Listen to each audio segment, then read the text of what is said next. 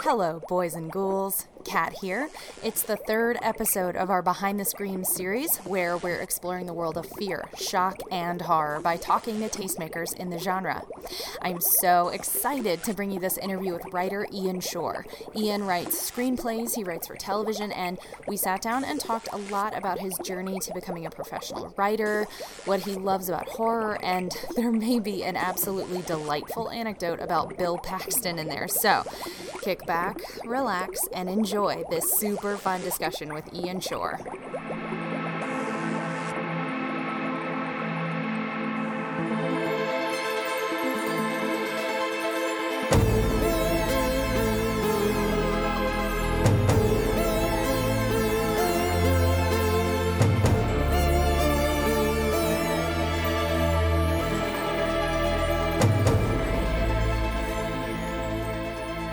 Okay, great. And it's Shorr. Yeah, sure. Sure it is. Sure, yeah. Sure. Okay. So how you doing? I'm fantastic. Doing good? Yeah, I'm super stoked to be doing this podcast with you. I love talking about horror movies. I love talking about writing and yeah, this is definitely getting me in the mood for Halloween. Good, because I've done my research on you, so I hope you're ready to talk. Okay, all right. Good. So, guys, I'm here with Ian Shorr. First of all, let me start off by saying Ian is one of the main reasons I'm interviewing you is you are the co-writer of a really fun horror movie called Splinter. And in fact, when I have a coworker who's a big fan of horror, and I told her, I was like, hey, oh my gosh, I'm getting to interview this guy. He did this, he wrote this horror movie, Splinter. She goes, is that movie that I saw on Sci-Fi? And I was like, actually it is. She goes, oh my God. She goes, I love that movie. And I set it up on my queue, like on Amazon or something. She was like, I was just about to watch it again. Are you serious? And I was like, yeah. So she's watching the version on Sci-Fi. That's impressive. Oh, so is it different on Sci-Fi? Well, I've only seen it on Sci-Fi once, and they edited it for TV, which means it's about 6 minutes long. Jesus. Well, I watched it on Shudder, yeah. Which I've talked about on Boys and Ghouls before. As like, if you're not on Shudder, who are you? Are you on Shudder? Are you subscribed? I'm the person who's about to be on Shudder. You need to be. So Shudder is a subscription, specifically horror subscription streaming service. Right. Yeah, it's like Netflix for horror. Absolutely, right? And they have really great collections of all kinds of stuff. A lot of gems. A lot of. Marshall and I, my podcast co-hosts were recently doing animal attack kind of stuff, and I ran across this movie Grizzly from it came out in 1976, and it was a total Jaws ripoff. Right, yeah. And it's Jaws. It's just a bear in the woods. I remember seeing the VHS cover of this way back in the day. It's a giant, it's a Canadian horror movie, I think. Yeah. It's kind of crazy. So we're going to get to talking about your movie. All right. But I'm going to pick your brain about a couple of other things first. I've got my own kind of like horror version of the Inside the Actors Studio, but I suppose that's really the Proust questionnaire. It seems like the currency of horror fans is like favorites, preferences. Okay. I feel like that people feel like they learn the most about you by like knowing what your favorite things are. All right. So this might be tough, but what scared you as a child, and what was your first introduction to horror? Let's take it back to the basics. What gave you nightmares as a kid? Snakes. I spent the first 10 years of my life in Arizona, way out in the desert, and every time I would leave the house, my mom would be like, watch out for snakes, and I almost never ran into them, but I built them up in my head as being this terrifying force that could like sneak into my bedroom at night, and if I put my hand under the pillow, there'd be one waiting for me in there. Oh God! So like I would have terrible night terrors about snakes. So that was kind of like the first real fear that I had. And in terms of my introduction to horror, I remember. My favorite thing to do on Fridays when I was growing up was my parents would go on a date, my babysitter would take me to the video store, and I love like walking around the horror aisle and seeing all that amazing cover art on the VHSs and being like, Yes. ooh, when I become an adult, I'm going to watch all these movies. But the first real introduction to horror that I had, I think, beyond the sort of PG stuff like Ghostbusters and Beetlejuice, the first, I think, legit horror movie I saw was Alien. Wow. And, with that one, I was already scared of snakes, and the alien is kind of a gigantic snake. That's dripping like acid spit. That it sheds its skin. It has that sort of weird shaped head that seems to be mostly made out of teeth. Yeah, so creature stuff, which is interesting. So I guess you're working out some demons with some of the stuff that completely. written. Yeah, and in fact, with Splinter, the first draft of that script had a completely different monster that was basically just a bunch of snaky tentacles. Wow. Obviously I was working out some shit there. This isn't snakes, but are you watching the new Exorcist TV show? No, I've actually heard that's really good. Is that fucking fantastic? Yeah? First of all, but there is when you said you thought as a kid you just knew you were going to find a snake under your pillow. There is a moment on that show in one of the first couple episodes where they're like millipedes or something. They're giant like insecty things, but they're under, like, they pull a pillow away and they're just writhing and nightmares for days. Sweet. Days and days. All right, I'm checking that out. Yeah, it's great. All right. What scares you now? Still creatures? Snakes? I'll still definitely get the occasional snake nightmare, and my wife tells me that I've also branched out into spiders.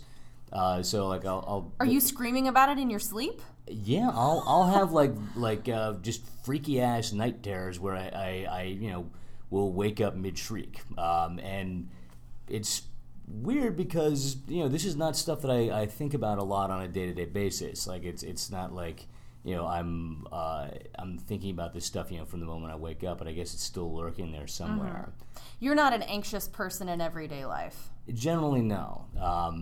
But when you ask me what kind of stuff scares me now, weirdly enough, I've discovered that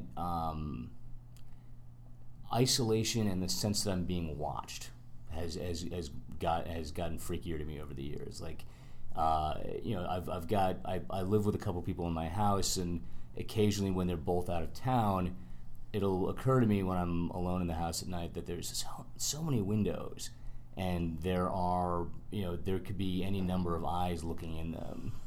Oh my God, that's terrifying. Yeah, so that stuff to me has definitely sort of supplanted the creatures I used to be afraid of when I was a kid. Sure. I feel the same. I've kind of reached a place where people scare me more than anything else, like what real people can do.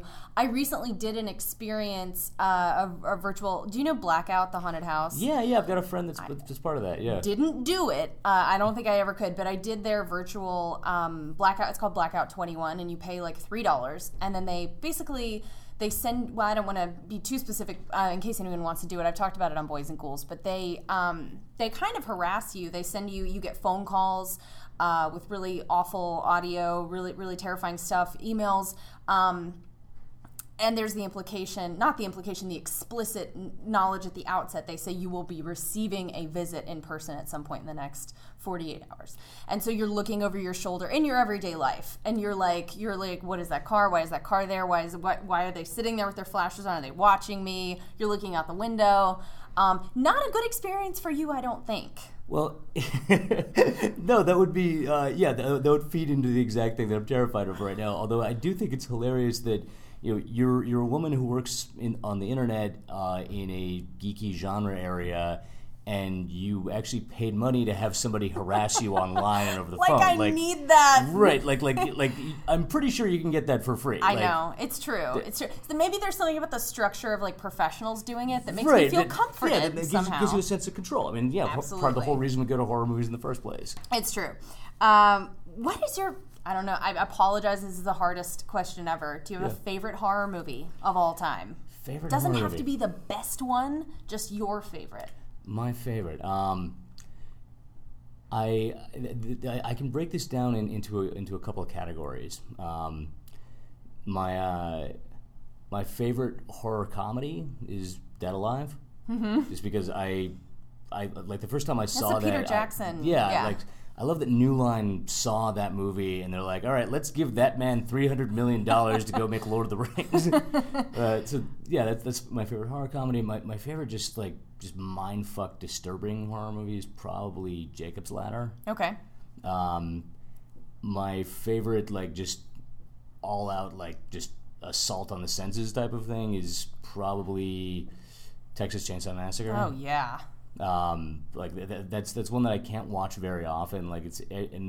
It's a little bit like getting a tattoo. When you're in the middle of all this, you're like, oh God, why am I doing this? And then later on, you're like, I kind of want to do that again. Time goes by. I understand. Time goes by, and then you forget the pain or something. I went back. I had to go get something very large touched up a couple months after I got it. I don't know how long you told me. Come back in 2 or 3 weeks. Right. And so and in the middle of the first run. My brain, my soul floated out of my body. I remember leaving my body because I was my brain blanked out from the pain. I got through it. And then I was, and a couple weeks later, I was like, oh, I gotta go get this thing touched up. Whatever, I'll do it after work. And so I went by myself, no one to hold my hand. And I got down on the table and I was like, why did I forget this already? But then, of course, that's been 3 years and now I'm like, what am I going to do next? Yeah. I'll definitely return to that thing that I know is painful. Yeah. It's insanity, but what are you going to do? Okay. What do you think is the scariest movie of all time? It's pretty subjective, but. Scariest movie of all time? For you? Oh, wow. I can tell you what I thought it was when I was a kid. When I was maybe 12 or 13, Pet Sematary was the scariest thing in the world. Zelda? It's fucking Zelda coming down that goddamn hallway. Still, occasionally, okay, I'll go on Reddit and people will be posting in the horror section there about, what's your most disturbing horror moment. And the second somebody links to anything Pet Sematary related, I don't even click it because I'm like, if it's goddamn Zelda coming down the hallway, I'm gonna have nightmares again. I can't do it. So when I was a kid, that was definitely it, and I think the reason that it still resonates for me today is just because it's the idea that something that you think you want is actually bad for you. Like people. Everybody's scared to die. Most people, would prefer to just, live on with their loved ones or have some way to avoid death. And this is a scenario where, you get to avoid death, but what's coming for you is worse than death. Yeah. Sometimes dead is better. Yeah, as they say. As the tagline goes. Did you see the Black Mirror episode where the woman had Be Right Back? Yes. Yeah. It's that thing where it's if you could have a computer simulate your loved one and text you all the time and then there they are, it just feels fundamentally wrong. Right. Exactly. To answer your question for what I think is scariest now, take your pick of basically any Black Mirror episode. Take Be Right Back. Take White Bear. Just the idea of the fathomless cruelty that people can have for each other, and that is what that show explores, and that's really what scares me. I love that show so much. It's so fucked up, but it's so good. New season comes out tomorrow. Oh my God! You just made my day. Favorite subgenre?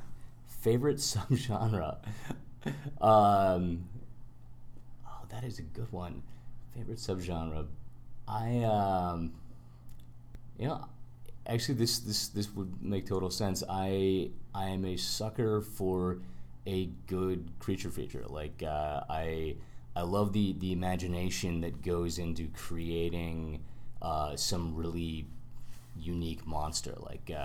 I cannot tell you how excited I got when I first saw the poster for Slither. I was like, wait a minute, it's weird slug dicks with teeth coming after me. I'm seeing that. Yes. Just the level of invention that goes into creating stuff like that. Be it the Alien or the Thing or the slug things in Slither. That still tickles the same part of my brain that got tickled when I was 9 years old walking around the video store. Yeah, and I think some of that may be why we're seeing a resurgence of practical effects and creature stuff is because people like us, we grew up on like The Gate and like movies where there were like weird stop motion creatures and crazy effects, and you know nothing simulates that. Digital blood doesn't do it, and you want to see something that's right there and that's real. And maybe, I don't know, maybe that's part of... No, that I think that's completely accurate. I mean, like, something that's sort of on my horror bucket list is I would really love to see the actual model of the alien queen from Aliens. Because apparently the thing is just a sight to behold. It's like, I think it's like 12 feet tall. It took 18 people to operate it.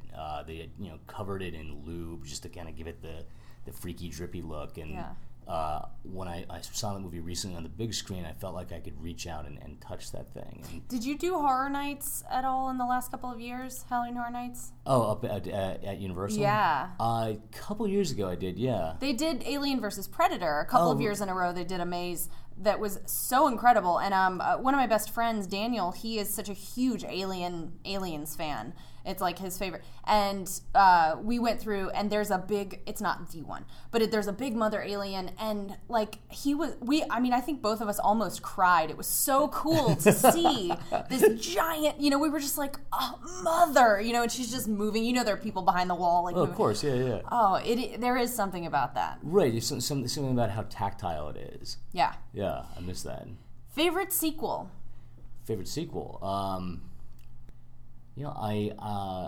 I really love Dream Warriors, the Darabont Nightmare on Elm Street. Like that one really feels like they just put the pedal to the metal and did it like everything you can do with that concept, which is basically limitless. Yeah.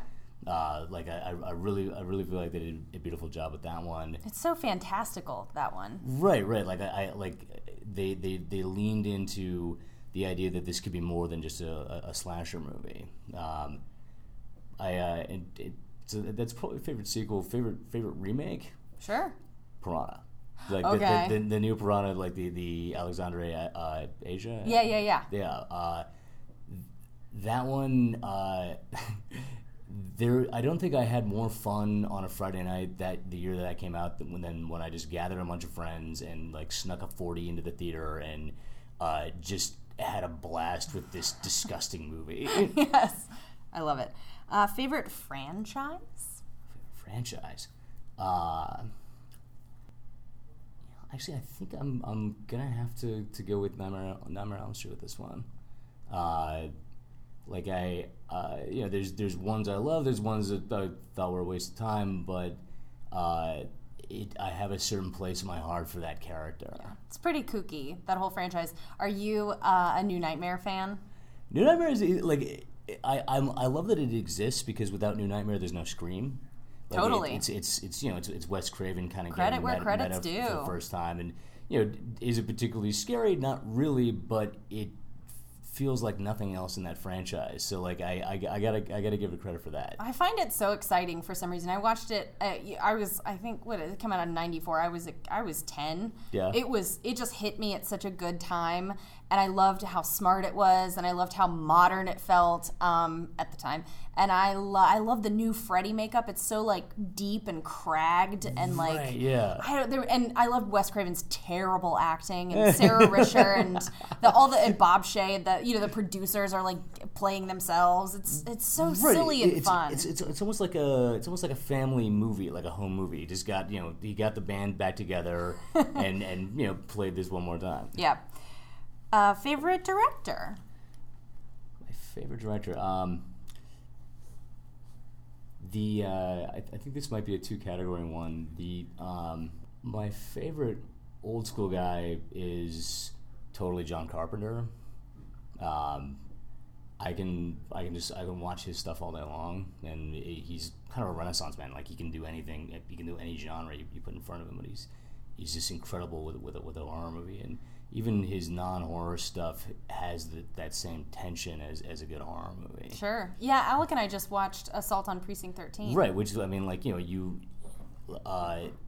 if you put, if you were to amp up the horror aspects of that's basically a horror movie that happens to take place in a police station. Yeah, definitely. And in terms of more modern guys, like that's the good question.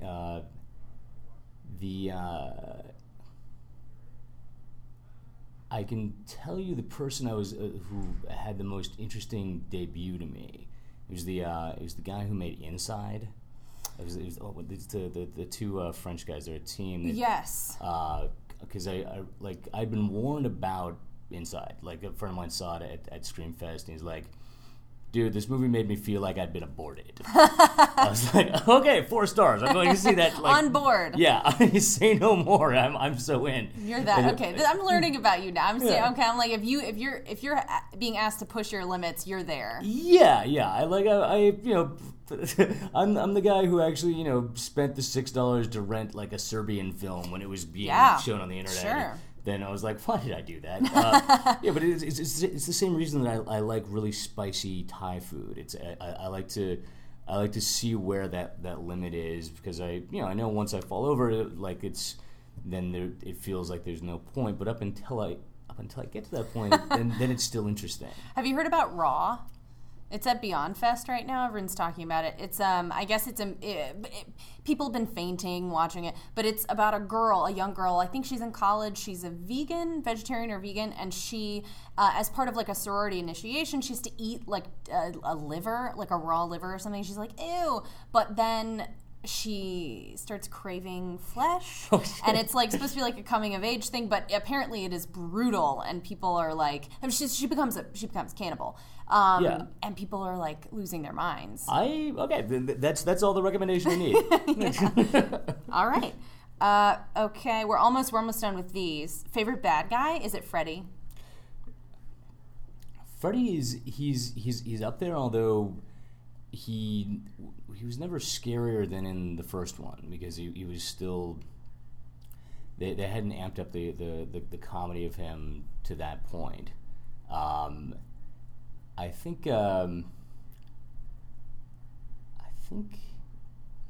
yeah, I would have to say Freddy. Cool. Is there a hardest kill for you to watch in a horror movie? So that maybe this is hard to find for you. For me, one of the ones I almost always have to look away is in Dream Warriors. It's funny you brought that up. Yeah. It's the marionette thing with with the tendons, and I know it's fake. It's silly even, but for me, for some reason, it is just like I just go, oh, yep, seen it enough times. Don't want to look at it again. The hardest kill for me to watch, and which is funny because the first time I saw it, I rewound it to try to figure out how they did the effect, is the fire extinguisher in Irreversible. I haven't seen that yet, but I've partly because I keep hearing it's tough to watch. It is a rough sit. I mean, I'm the fire extinguisher scene. Just you saying that makes me go like, what are they doing with a fire extinguisher? Did you see I Saw the Devil? No. They did sort of a riff on that in that one, but it's a dude getting his head smashed in with a fire extinguisher in one continuous shot, and you're watching this guy's face collapse, and you're watching his expression change, and it's like it reminds you of just how vulnerable the human body is, and it's just beyond disturbing. Wow. Like the sound effects are like they'll get stuck in your dreams. Wow. I have a hard time. Like I said, there are some extreme movies I've stumbled upon. Like I accidentally bought because it was $10 at Best Buy, Martyrs, and I didn't know what I was in for, and then I watched that, and I couldn't go back to it. So I'm like, never need to see that again. But I mean, I enjoyed it, I really did. But I've stumbled upon those kind of things. For me, the thing that I seek out and I can't stop looking at are like actual crime scene photos. I'm not into it per se, but there's something about that. Like you said, you really get the full sense of the fragility of the human body. And like recently, I somehow went down a rabbit hole and looked at the crime scene photos from the Manson LaBianca murders. Oh yeah. And it gives, in some ways, it's like that those murders are so mythic, and everyone knows about them, but it humanized it for me in a big way, seeing those photos, seeing the stab wounds, seeing war carved in like the guy's chest. Yeah. And I was like, in some ways, I'm not saying it should be mandatory viewing, but I think sometimes people forget with things that are that famous, or just murder in general. You talk about it, and we all watch horror movies, but then with that, I was just like, oh my God, these were people. Oh, absolutely. I mean, like, if this is your reaction now, in the age of the internet, and you being a horror buff, can you imagine what the reaction was like for people in the '60s who, didn't really like, you had images from the Vietnam War, but that kind of carnage wasn't like really in the popular consciousness yet. So right. Like, if it was that shocking to you today, then I can only imagine what it was like back in that decade. No kidding. If you could live in any town in a horror movie, what town would it be? That's a fantastic question. I would want to. This might be cheating because it's not exactly a town, but it definitely is a location. I would love to work inside the giant facility from Cabin in the Woods. And having access to all those different creatures, and getting to, because like the movie's about horror filmmaking. Like those guys in the booth, they're you can look at them as directors, you can look at them as an audience, depending on your point of view. And this is not me saying that I want to sadistically feed a bunch of innocent teenagers to monsters, but part of the reason why I love that movie so much is because there just seems to be endless possibilities in there. It's like this huge sandbox you can play in. Like, yeah. I wish they that movie ended differently so there could be sequels. Like, yeah, so you could see all the creatures. I've seen people have gone on the internet and taken like the shots where they've pulled back. Yeah, and where they've you see like the whole documented board. every single one that they see. What would you be betting on? Zombie redneck torture family? Is it the weird pinhead guy? There was I'd probably be betting on something more in the kind of like J-horror supernatural realm, just because they don't seem to play by any rules. Sure. I mean, like part of the reason why The Ring was so effective when that got remade for Americans was, in American ghost stories, the ghost wants something and wants you to help it avenge some kind of injustice. Whereas in The Ring, the ghost just wants to hurt you. Yes. There was that great moment at the end when the kid's like, "You helped her? You weren't supposed to do that." And everyone in the audience, when that first movie came out, they were like, "Oh shit!" Your stomach just drops. Yeah. And you're like, "Oh, what's gonna happen now?" Right, exactly. So that moment where you realize, oh wait, these are ghosts that don't play by the rules that we've been accustomed to in our movies growing up. Yeah, that was such a stomach drop moment. So yeah, if I had control of the control room in Cabin in the Woods, I would probably bust out one of those things and see what it can do. Have you heard about this? Like, oh God, I can't. It's a J horror film. They're pitting the two girls, the girl from The Grudge and the girl from The Ring, against each other. I think that's a Beyond Fest now too. It's called, I forget their names, but it's Her versus Her, and they bring the mythologies together and they battle. I've heard it's good though. It's kind of exciting. Spooky chicks with the hair in their faces stalking each other. Yeah. Oh my God. I mean, what more do you actually need? Yeah. Okay, so we've kind of touched on this already, and maybe this can just be a part of the conversation for the rest of our talk. But what does horror genre, sci-fi? What does all of this do for you? What do you get out of it? I just dream, exercising your demons. You mean in terms of me as a viewer, or in terms of me as a creator? You We can get into both. I think first, let's touch on you as a consumer, as someone who's a fan of that stuff, and then we're going to launch into your career, and I want to talk about what the writing and everything and all of that does for you as well. Cool. So as a viewer, it does a couple things for me. Like I was saying a minute ago, like it lets me know where my limits are. It gives me a sense of catharsis. Like I remember when that Eli Roth movie Hostel came out, like back, God, that was like 10 years ago. Yeah, maybe more at this point. Yeah. Well, doesn't seem like it. I remember seeing the trailer for that and realizing, like, oh, it's a movie about a place where you go to pay to torture people for fun. Holy shit, who's gonna go see that? And then as it got closer, I'm like, I'm gonna go see that. So, and I had this weird realization when I was watching it, as it got into the third act, when you're watching the main character try to escape, and it suddenly occurred to me that I was like, oh wait, this I didn't show up here to watch terrible things happen in the human body. Like, there's obviously a curiosity element to that, but the thing that I'm here for is to watch the person try to get away. And by the end of it, when his escape is actually starting to become successful and you see him triumphing and the entire audience is hooting and hollering, I was realizing that we'd all paid money for that ticket because we wanted that catharsis. Mm-hmm. So I think that's definitely part of it. And I think the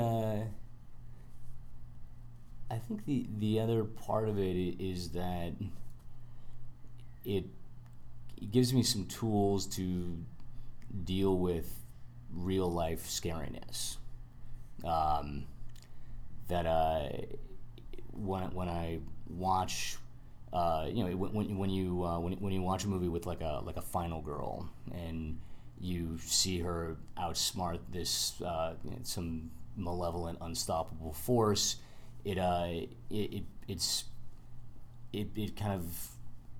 allows me to think about that when I see terrible shit happening in the news. It's a reminder that there is absolutely evil, terrible shit out there, but sometimes the final girl wins. Absolutely. I could not agree more. I mean, it probably sounds silly and insane to people who aren't horror fans, but for me, there have been times in my life that I've had some really crazy, awful shit happen in the last year and a half, where there's no escaping the stuff that happens in your life. You have to walk through it, but when you see a zombie redneck torture family, or you're watching something truly brutal, and I never used to get this. I never wanted to push myself, and I still don't as much as probably you. But for me, I've come a long way, and I've surprised myself by in retrospect finding pleasure in going like, wow, I wanted to get up and walk out of that theater because I was very uncomfortable and I thought I was going to barf or pass out.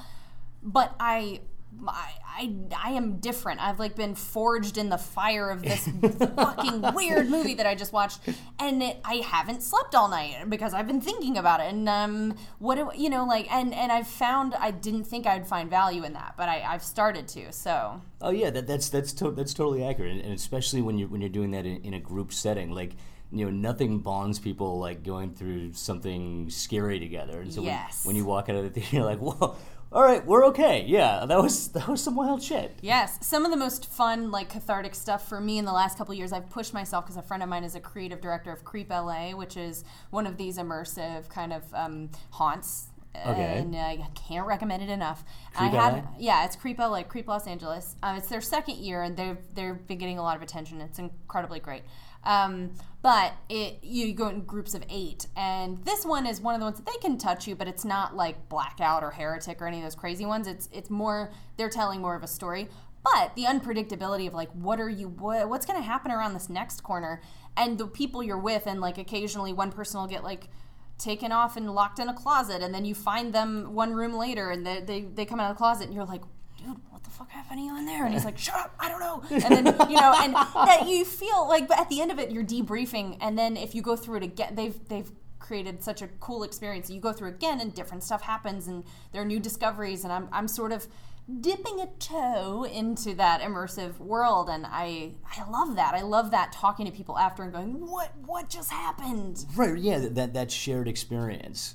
Yeah, I'm gonna have to give that one a shot, because the Blackout and Heretic, just reading about them freaks me the hell out. Same. And anything where I have claustrophobia shit getting thrown at me is not my style. But that sounds fun. This one is beautiful and really cool. I think you'd appreciate it. They have a story this year that is about this artist from the 70s named Erebus Berwick, who did this performance and then disappeared. And the people who were there that night, some of them are still following him today. They've found the tapes from that evening, and they want to play them for you. And then maybe you hear them, I won't say, and then maybe you enter some kind of crazy world that kind of embodies his weird, trippy art. And the characters in it are really cool. It's very loosely. It's not really a linear story, but it's the kind of thing where I always tell people it's really cinematic. So you walk away with these images in your head of the stuff that you saw, and it's the closest thing to feeling like you're in a horror movie, not a torture movie where someone's waterboarding you like they do in Blackout. More power to the people who get pleasure from that. I get it on a smaller scale, not for me. But it pushes you in ways where you're just like, I'm a little uncomfortable, but this is fun. Right. So it's that with an element of spectacle to it. Totally. Yeah. That's really cool. So I want to talk to you about Splinter and about your writing career. You are a professional writer. You write all the time. Yeah. I know it didn't come easy for you. I've done a little stalking. Okay. But obviously everyone takes their licks, and you work really hard, and you fake it till you make it.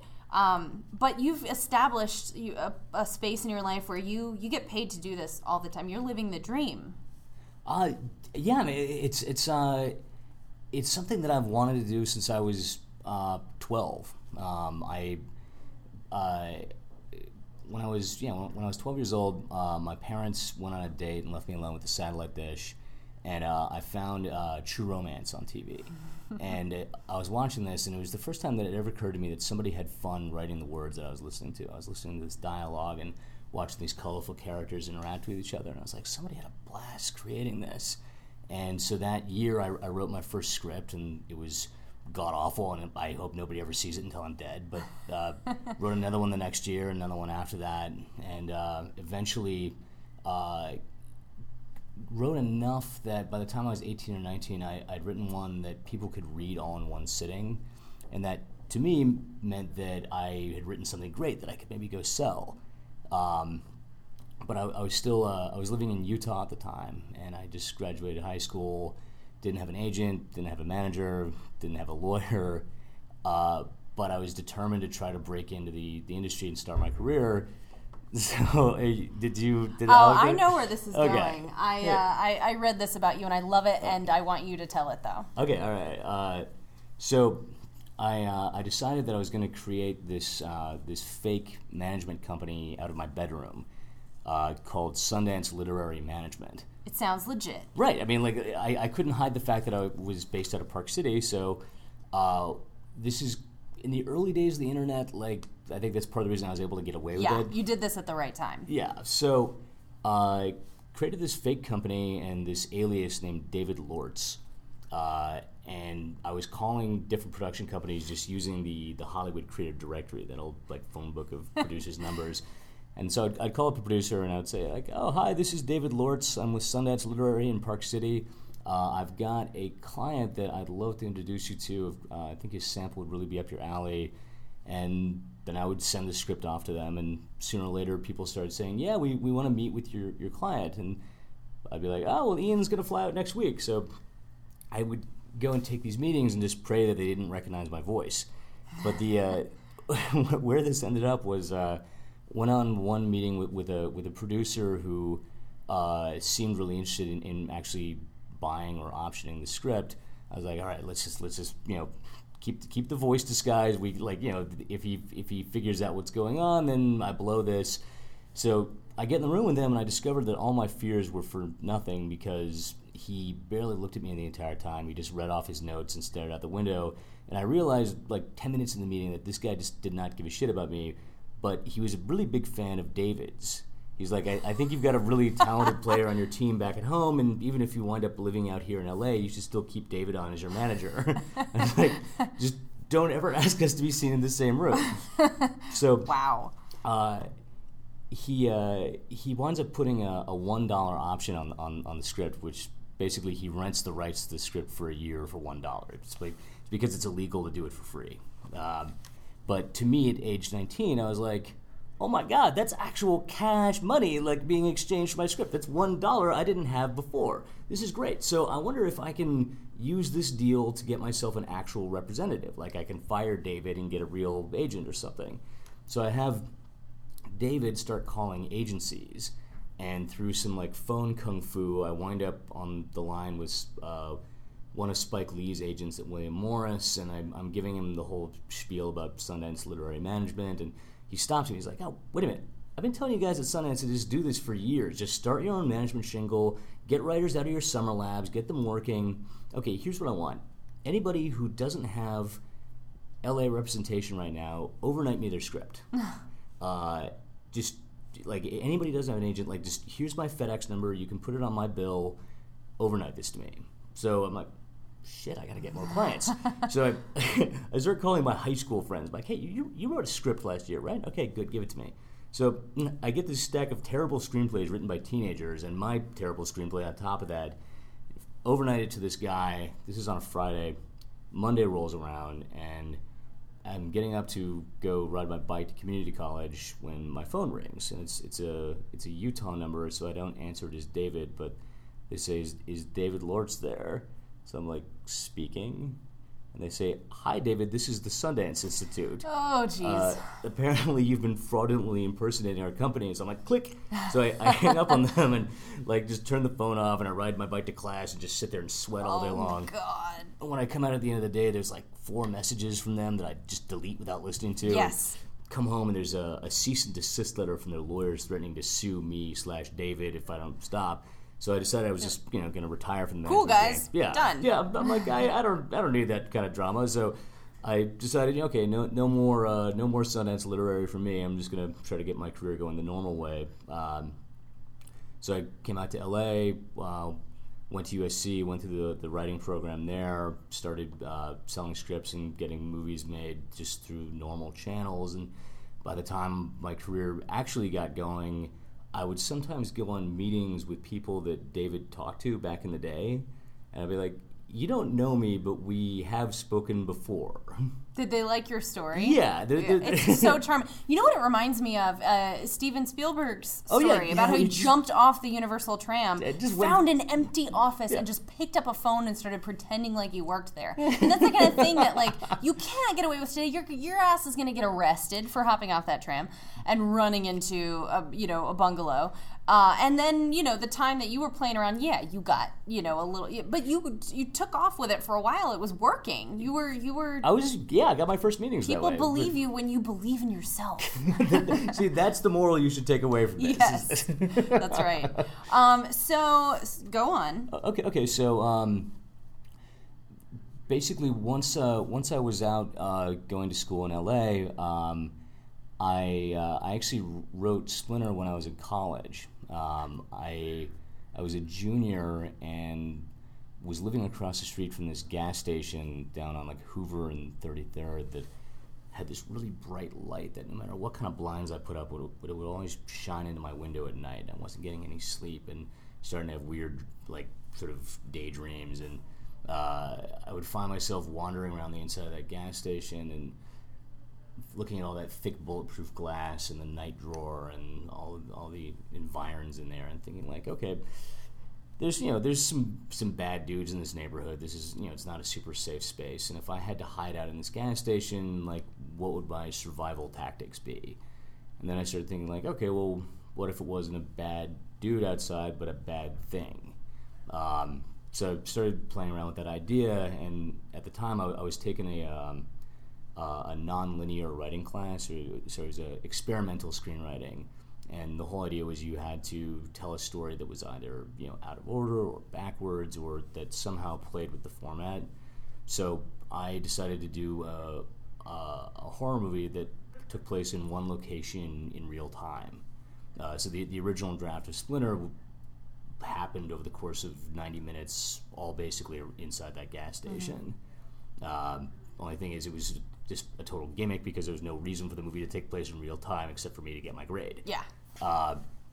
So wrote it for that class and stuck it in a drawer. Do you like exercises like that, by the way? Did you find that helps you as a writer to be given some kind of weird, like, challenge? Okay, you have to operate within these strictures? Do you learn things as you're writing or come up with stuff that you go, like, because you have those limits? Oh, 100%. Like, it's something that, has actually really informed what we do on this TV show, because we've got a certain amount of money and a certain amount of time to make each episode, and those are just creative limits you put on yourself, and they force you to be more creative. Yeah. So yeah, I'm glad that I took that class. Do you want to say? Well, you don't have to. Oh, say the show? Yeah. Oh yeah. Just so people know I'm what you're writing working on now. For Training Day on CBS.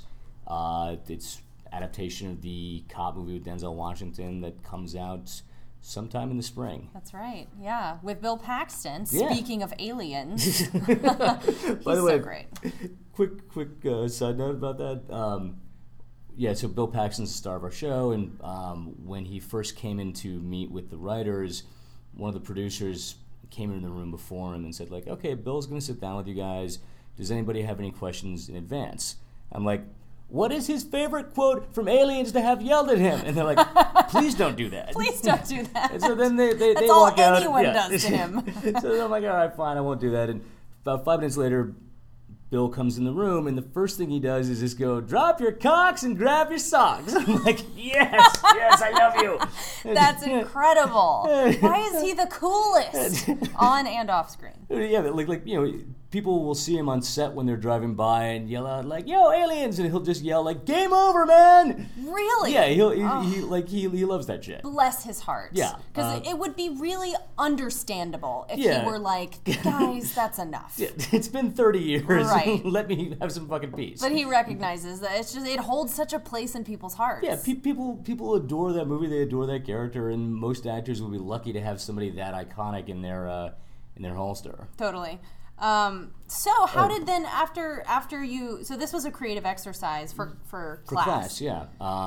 So wrote this script and put it in a drawer after that semester and went on to my next thing. But I met some kids from the producing program at my school who were looking for a horror movie they could produce for like $1 million to $2 million. And the quote that I got from them that I will never forget was like, the only guarantees in life are death, taxes, and producers who want to make cheap horror movies. So I dug the script out of the drawer, gave it to them, and did a couple rewrites on it. And then their director dropped off, and it seemed like the project had died, so I just kind of went on to new business. And then about 3 weeks before I graduated, I get this call from them, like a year's gone by, and they're like, "Hey, we need you to sign some paperwork, and we need your address because there's a check coming your way. Oh, the movie's getting shot next week." And I'm like, Oh my God! So it turns out they'd gone out, found this director who I wish I could take credit for the monster in Splinter, but the monster came from Toby Wilkins, our director.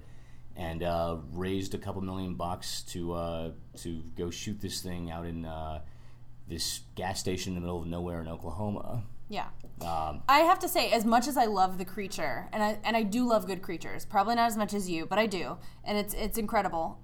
For me, the thing that was so important to me about the movie is you care about the characters, which is so essential, and really you want to care about the characters in any movie, but especially a horror movie. For it to work, these have to be real people who you care if they live or die. Oh, absolutely. I mean, like I remember one of the main things that was in my head when I was sitting down to write this was I want this to be people that you want to see survive.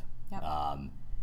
and one of the challenges that I laid down for myself was like, okay, one of the things that horror movies are famous for is characters who make dumb decisions. Like they run upstairs when they should be running outside. It's like, all right, well, what if we make our main characters smart and try to make intelligent decisions and have them still get fucked over anyway as the movie goes on. Right. And if you're listening, sorry to interrupt you, but and you haven't seen Splinter, you should hop on Shudder and go watch Splinter. But it is it's about a group of a couple of people.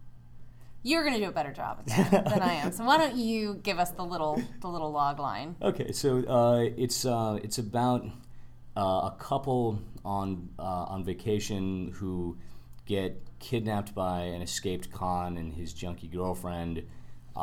They go to a gas station where they wind up being besieged inside the place by this creature that isn't really like anything I've seen in horror movies. It's this black spiky fungus that when it gets into your body, like if it pricks you with a splinter, it starts slowly taking over your body inch by inch. It's a parasite that essentially just wants to feed, and it'll. If it gets into your hand, it can turn your fingers weird directions and break bones and snap tendons. I will have nightmares about that. It is icky shit. I was watching it in the bedroom, and I know Alec heard me go, "Oh no!" like cover my mouth with my hands, and I'm like, okay, this is the thing. If I were just watching this for fun, I would look away, but I can't because I have to watch it. I have to see it. Another satisfied customer. Oh my god! Yeah, and it has this kind of the thing like quality wherein it will retain. It's not that it becomes whatever it is it touches like the thing, but it retains some aspect of the host. So you've got like some gross lurking hulking splinter mangled mess of like flesh where maybe the person's head is still kind of attached. It's so disgusting. Yeah, it is mad gross. But and actually what was really cool was that a lot of that was done practically. There was some VFX done on it, but a lot of it was just done with models. That's amazing. It shows. You can definitely tell. There was that made me happy to see that once I saw the cut of the movie. Did they at all? Where did they shoot? Oh, they built this little gas station out in the middle of nowhere in Oklahoma. And this is actually kind of a funny little piece of serendipity. Are you a Breaking Bad fan? Oh, hell yeah. Well, we almost killed Skinny Pete. So in the opening scene of Splinter, there's this gas station attendant played by Skinny Pete who is the first victim of the creature. Yeah. And the actor... the actor playing him, Charlie Baker, went on to play Skinny Pete. This is one of his first big roles, and because he has such an incredible physicality to him, that skinniness, they had him play not just the gas station attendant, but also the creature itself. Once it gets bigger, what? He's in that. Oh no! Suit. You're about to tell me you almost killed the actor. Yeah. Holy shit. What happened was the gas station that they built didn't have air conditioning, and apparently the producers needed to go run an errand or something, and they left this poor actor inside the suit. Apparently it takes hours to get the suit off inside this gas station with no AC.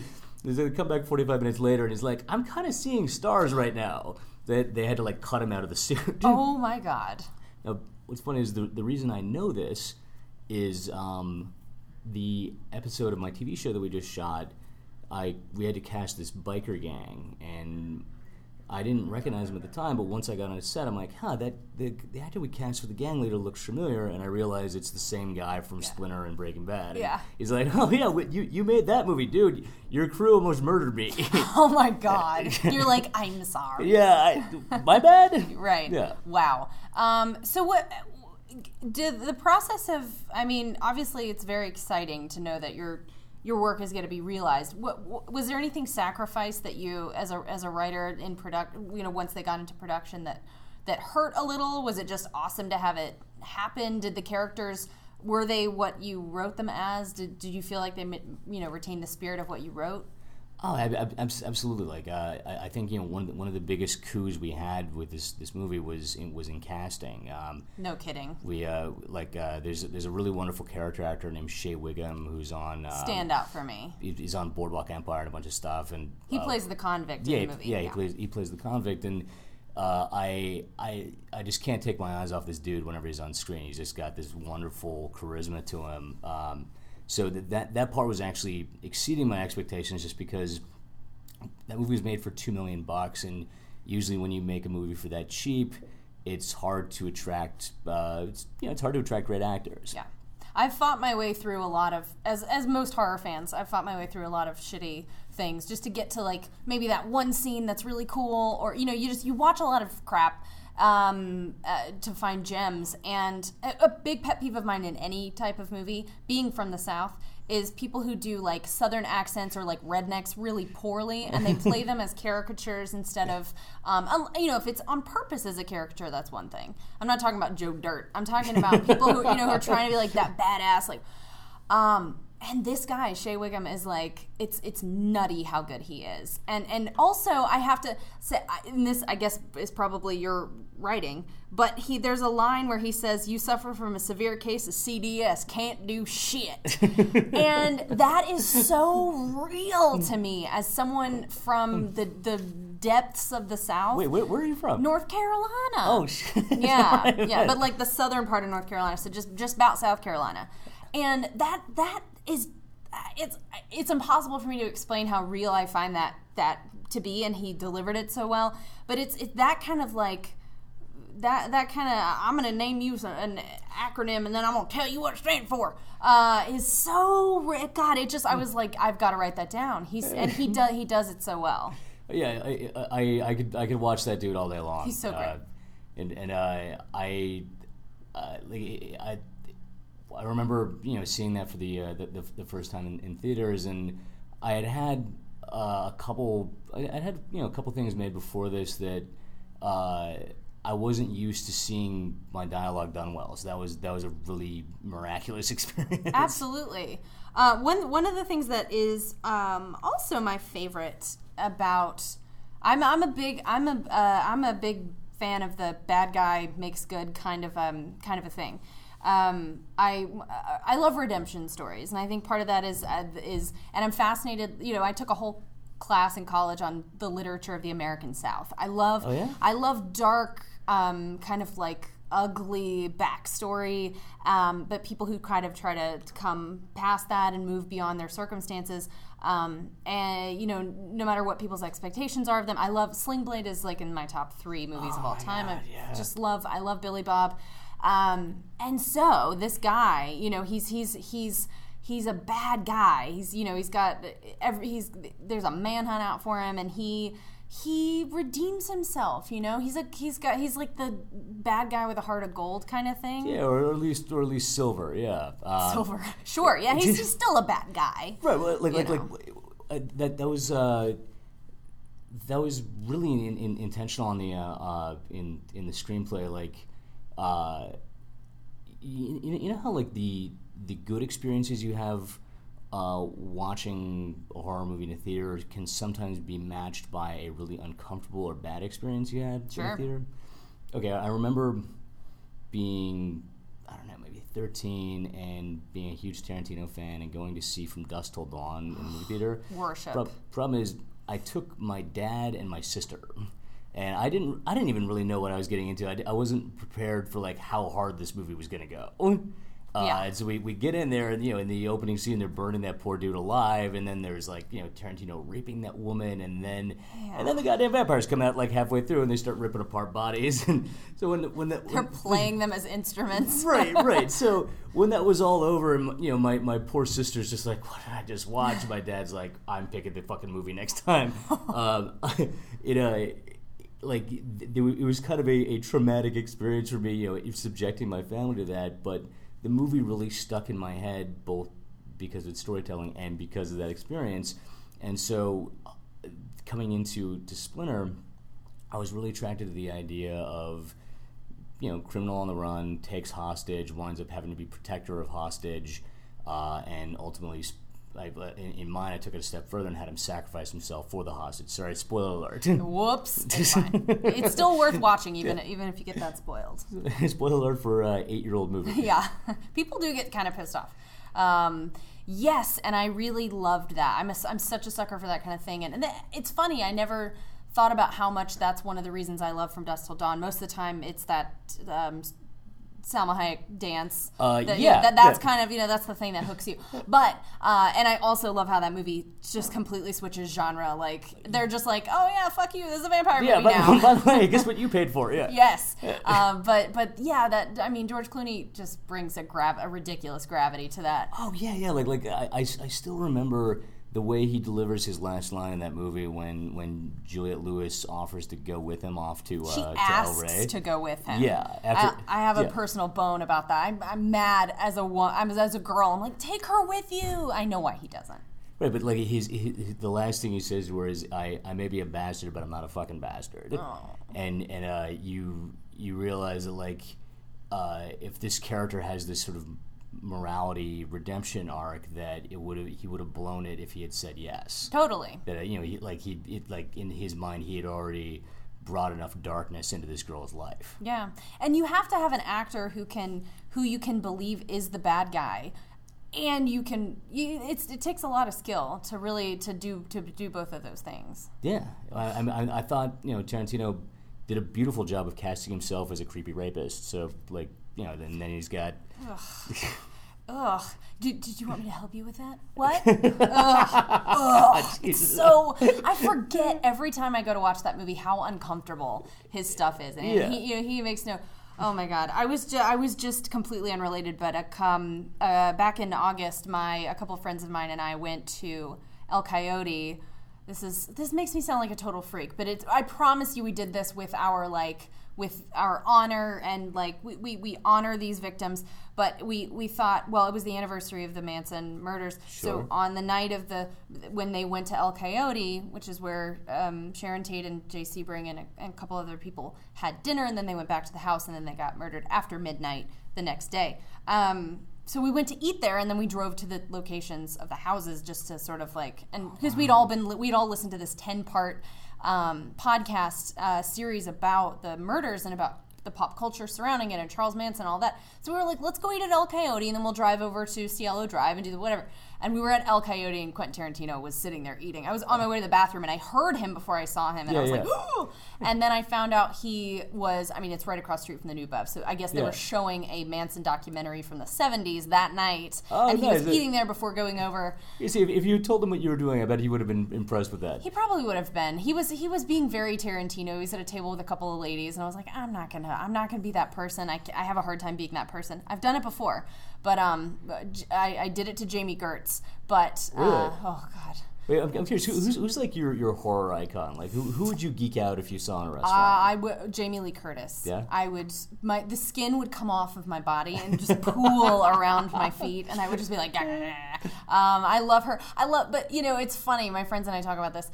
There's a great documentary on the 35th anniversary DVD called, I think it's called The Night She Came Home or something. It documents Jamie Lee Curtis's first and only convention appearance. So she only one time she doesn't do that. A lot of the other actors do. Like some of them travel around the circuits and sign pictures, and Elvira, they make appearances. She's never done it. She did it one time to raise money for CHLA Children's Hospital, Los Angeles, and they made a documentary about it.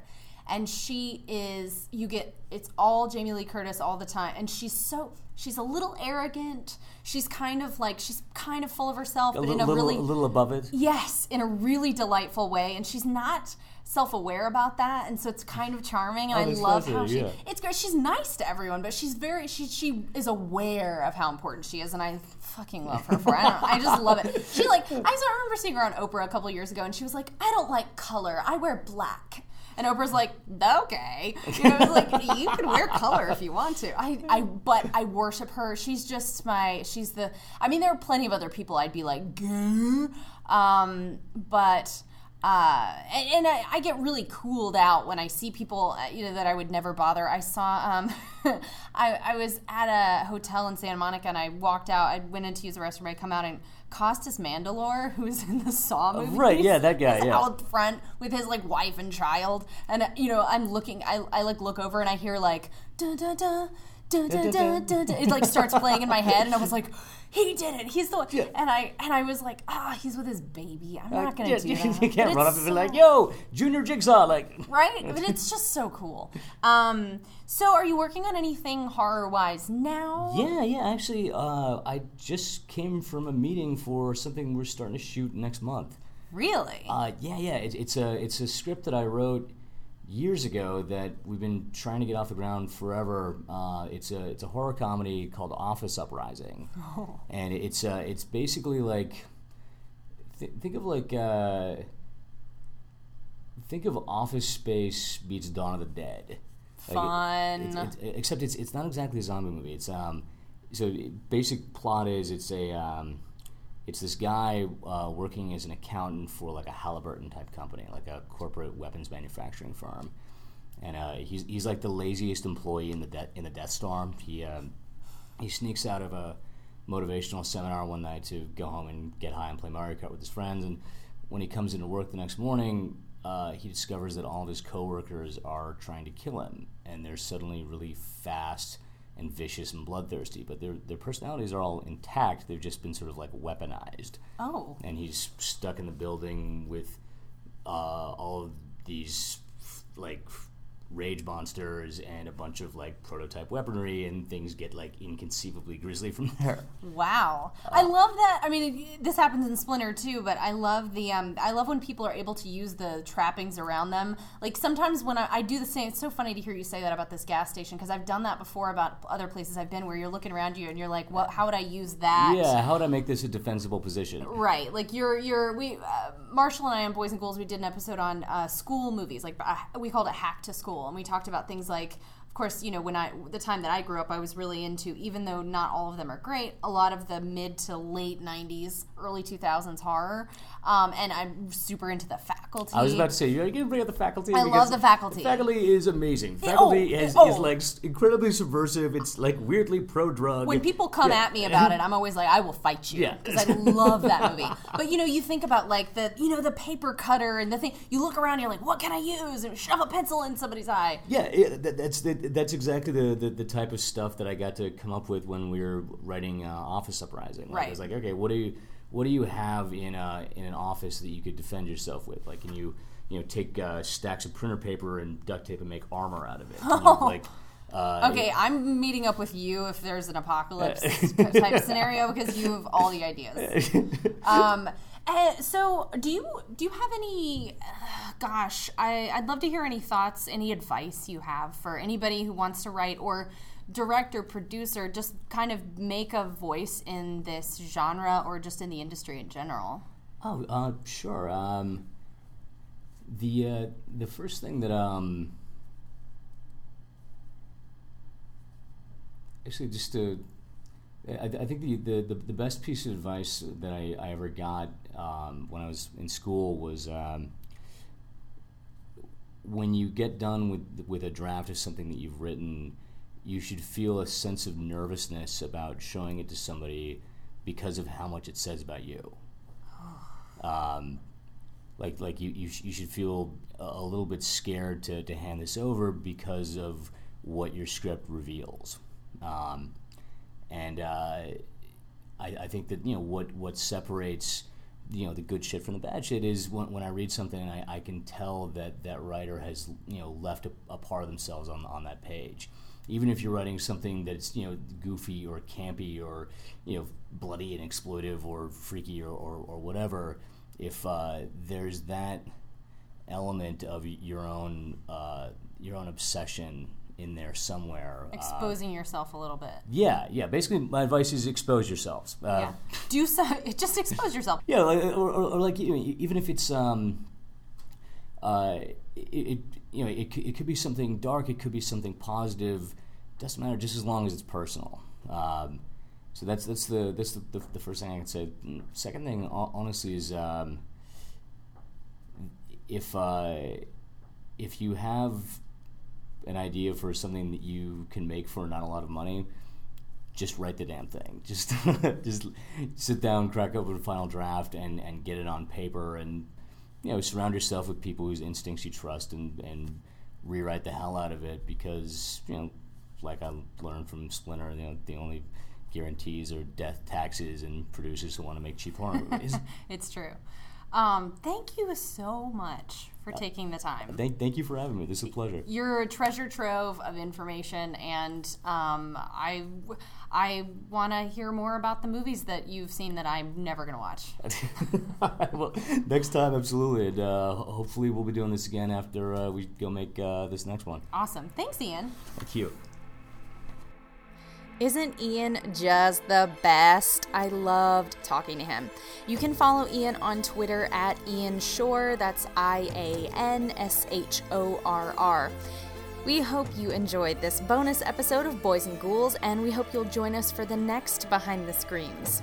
Until then, and as always, beware the moon.